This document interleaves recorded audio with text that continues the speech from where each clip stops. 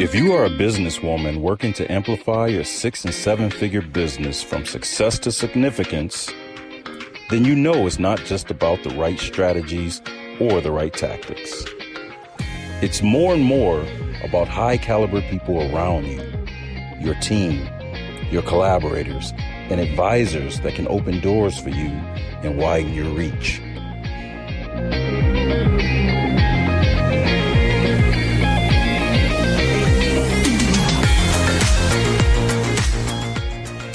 Welcome to your Circle of Influence podcast with your hosts, Dr. Monica Ogando and Amy Walker.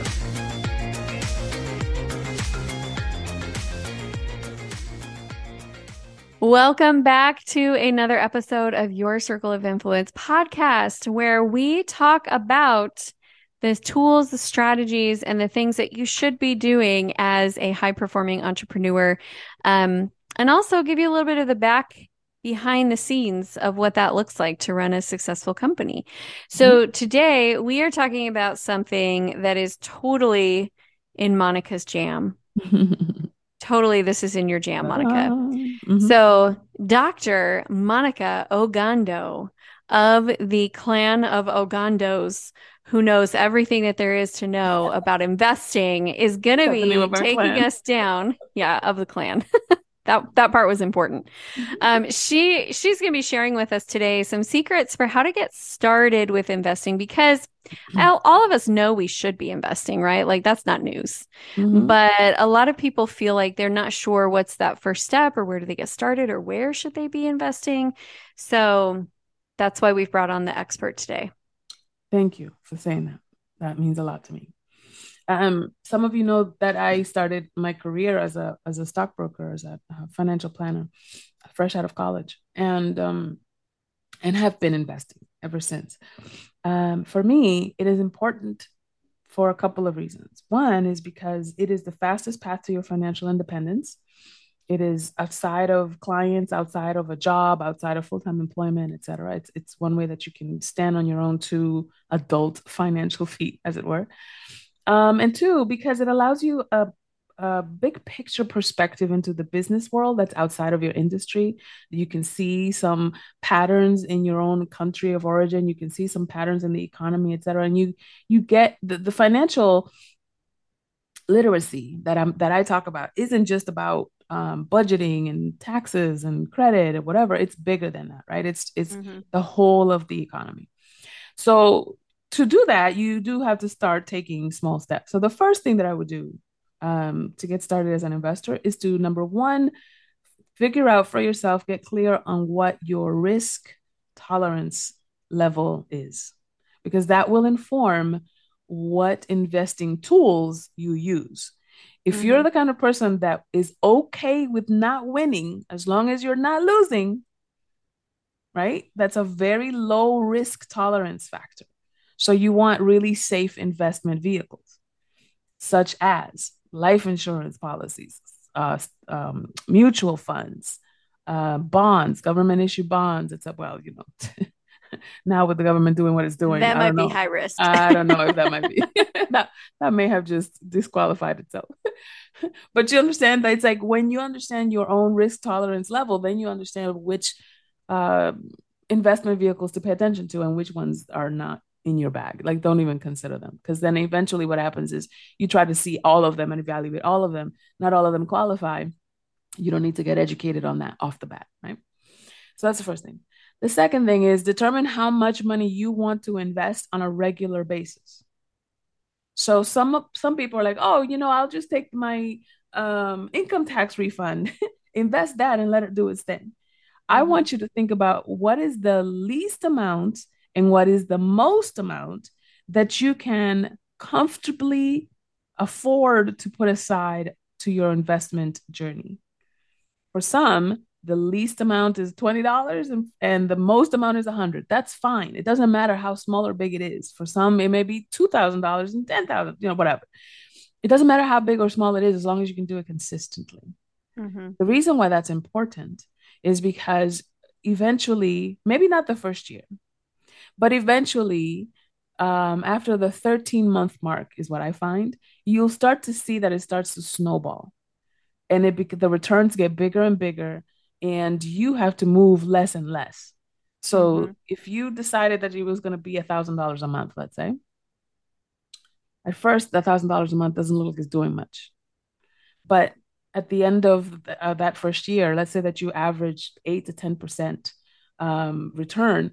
Eventually, that 10%, if you keep it there and you still continue to do $1,000 every single month, eventually, what started out as $1,000 portfolio will become a $10,000 and then $100,000 portfolio. And before you know it, it's your retirement nest egg, right? You have to let it sit there long enough, contribute to it long enough. This also matters when you're starting. If you are starting and you're 55 years old, you have less runway than someone that started when they're 35 years old. So it's kind of like that Chinese proverb says, the best time to plant an oak was 20 years ago. Yeah. The next best time is now. And this is also true of your investment life, of your investment journey, is to start as soon as possible and to be consistent as possible. Next that you want to think about is, how involved do you want to be? Do you want to be the one doing your research? Which I recommend that you do at least some of your own personal research, because you want to educate yourself, at least at first. But maybe you want somebody else to do the managing of it. Maybe you want it to be a managed account. Maybe you want it to be a hybrid of something that you can manage, but you also have access to a financial advisor. In that sense, you are going to need to pay a management fee. And some people don't take that into account, that it's like, they eat at it right? because they're charging you for this advice. And so you want to think about, how involved do you want to be in making those kinds of decisions, and how much access to counsel, to advisory services you want to have in order to make those educated decisions. Sometimes that advisory could just be taking classes.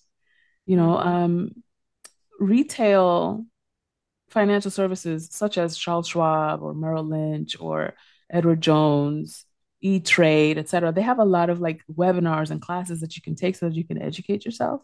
And that's a great place to start, so that you can at least get the lingo, so that you know what's the difference. What's a PE ratio, right? What's a management fee? Why do I pay capital gains tax if I invest in something and then sell it in less than a year, et cetera? You need to know these really basic things and processes, so that also informs the decisions that you make in your investment journey. And then finally, just as you need to know how it is that you want to get in, you also want to know how to get out. And here's what I mean. I don't mean just get out of an investment journey. That's not what I'm talking about, because I think that's a lifelong thing. I'm talking about getting out of certain bad situations that you've put yourself in, or calculating your losses. For example, if you've made an investment and it's not going the way you want it to, you need to be able to calculate, when am I going to cut my losses? I always recommend a 3-to-1 ratio. But again, this is very, very general, and it depends on what you're investing in and how much you've invested, et cetera. There's so many variables, but this is a good kind of like starting rule. And that means that for every $3 that I stand to make on a particular return on investment, I only allow myself to lose one, right? And how do you know when you reach that one? Because sometimes some stocks are very volatile and they lose a lot and they gain a lot on a day-to-day, sometimes hourly basis. And some, like mutual funds, for example, don't move very much on a day-to-day basis, but you look up 1 year and you're like, wait a minute, this is reached, So you need to make sure that this is why, right? The risk tolerance is so important, because if you're going to lose your mind when something goes up and down every few hours, listen, don't give yourself an ulcer. Yeah. That's not for you, right? And if watching a mutual fund grow is just kind of like watching paint grow on a wall for you, and you're going to drive yourself mad. So you have to know what your risk tolerance level is, so that you know where to put your money, invest it consistently, cut your losses, so that then you can take that money and move it somewhere where it matches your personality, your investment personality a little bit more. Is that helpful, Amy? Does that cover the one-on-one? Yes, it does. Okay, so I'm going to be honest. When I hear that, it seems like a ton of stuff that I don't have time to do and time to figure out. So, and I'm sure I'm not the only one who's like, I know I want to, like, we do invest, but right now our investment is all going through a financial planner. Yeah. And, And you know, as you're talking, I was like, I need to email him and be like, can I get a report on how things are going? Because I don't think I'm like paying attention. Mm-hmm. Um, but I would love to, I love the idea of being more involved. And then I get to the reality of feeling like I already have so much going on Yeah. that I can't squeeze in. How do I add one more thing in? So I'd love to hear you just speak to that. How much time are we really talking here? Yeah. So, it depends on what your financial goal is. So if you're saving for retirement for a big ticket purchase, like you're saving for a down payment for a house or for your retirement or for your children's college tuition in 10 years or 5 years or whatever the case may be, then you can afford to let it sit there for a long time without you doing much to it, right? Because the point is Mm-hmm. accumulation. But if you have a shorter term window, like I need this money in 6 months, for example, then you're going to want to be aggressive and you want to keep your eyes on it on a more regular basis. I'm going to give you an example. A couple of years ago, my father was still alive and he had huge medical bills that were mounting. Some of that was taken care of by, Medicare, Medicaid, blah, blah, blah. But there was some stuff Mm-hmm. that was not covered. And we needed to be able to handle that quickly. And so for me, it was like, I don't have time to be launching anything. I can't depend on somebody else being able to purchase something or a volume sale or whatever. I need to focus on my investment account Mm-hmm. and it needs to be really aggressive. Now, back in 2020 and 2021, the market was really volatile and there was a lot of growth happening inside of the market. But you needed to catch the wave when it was happening. So that Mm-hmm. requires a certain level of vigilance and a certain level of, it's kind of like playing, what is this thing? Double dutch, right? Yeah. Where it's like you need to know when to get in and when to get out, right? Yeah. And if you don't know how to play double dutch, you're going to trip and you're going to fall, That right? is my experience every time I tried to do double dutch. I lack the foot-eye Foot coordination. eye coordination. So Rough. it's the same thing with the market, that it's like when you understand everything that I just gave you in risk tolerance and minimum and cut your losses and da da da. Okay, but if the timeline is short, then it compresses all of that and you need to move fast. That's why you need that financial education so that you know what you're talking about to get in and out of something, right? You are an expert at onboarding teams and managing teams. You know when somebody is giving you signs of this is not going to work out. Mm-hmm. This is the skills are fine, but the culture is not a fit or something like that. You know enough about teams to know that nuance immediately. There are some Mm-hmm. people that need to have somebody in for 6 months before they're like, oh, maybe this isn't a skill issue. Maybe this is a culture issue. They need 6 months to know Mm-hmm. what you would know in 2 weeks, right? Right. So because you know enough, because you've been in it enough, and you're going to have to give yourself, for everybody who's just starting out, you're going to have to give yourself 6 months to a year of being in it regularly, even if regularly for you is an hour a week. Mm-hmm. That's my minimum recommendation. An hour a week of just reading the stuff, of just going through, learning what things are. Why is it this way? Looking at charts. What does the resistance mean? What does the support mean?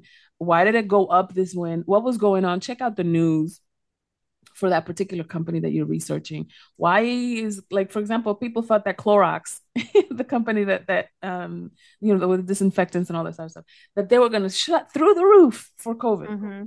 It was just they were gonna blow up. No, they actually went down. Why did Hmm. they go down? So when you understand what market is doing and in relationship to everything else, right? Because stocks don't live in a vacuum, mutual funds don't live in a vacuum. If you give yourself an hour a week to just read the news about it and do some research and look at charts, et cetera, you will be in a much better equipped and educated place than if you were just like, well, let me just meet with my financial planner for an hour a week, Yeah. right? Makes sense. Yeah. Plus, I don't want to meet with my financial planner for an hour each week, even though he is a delightful gentleman. Right. But like, No what would shade, we? Peter, or Yeah, whatever his name like is. no, he's great. I like genuinely like him, but I don't want to meet with anyone for an hour a week if I don't have to. Right, right, exactly.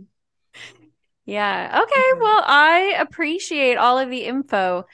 For those of you who are listening in, if you guys have more questions about this, Monica actually runs a program called Women, Wealth, and Worthiness, Mm-hmm. where she teaches you a lot about financial literacy, but also getting kind of like the headspace around money and alignment. So reach Yeah. out. It's not always open, and it seems like every time it is, there's a waiting list. So get on the waiting list Yes, now so you can be in the next time it's open. that's exactly right.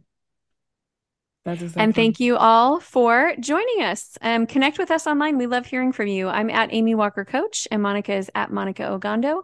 And we encourage you to go be amazing this week and mind your money. Mind your money. What is, in the words of the Honorable Elijah Snoop Doggy Dog, my mind on my money and my money on my mind. Bye, everybody. Talk to you soon.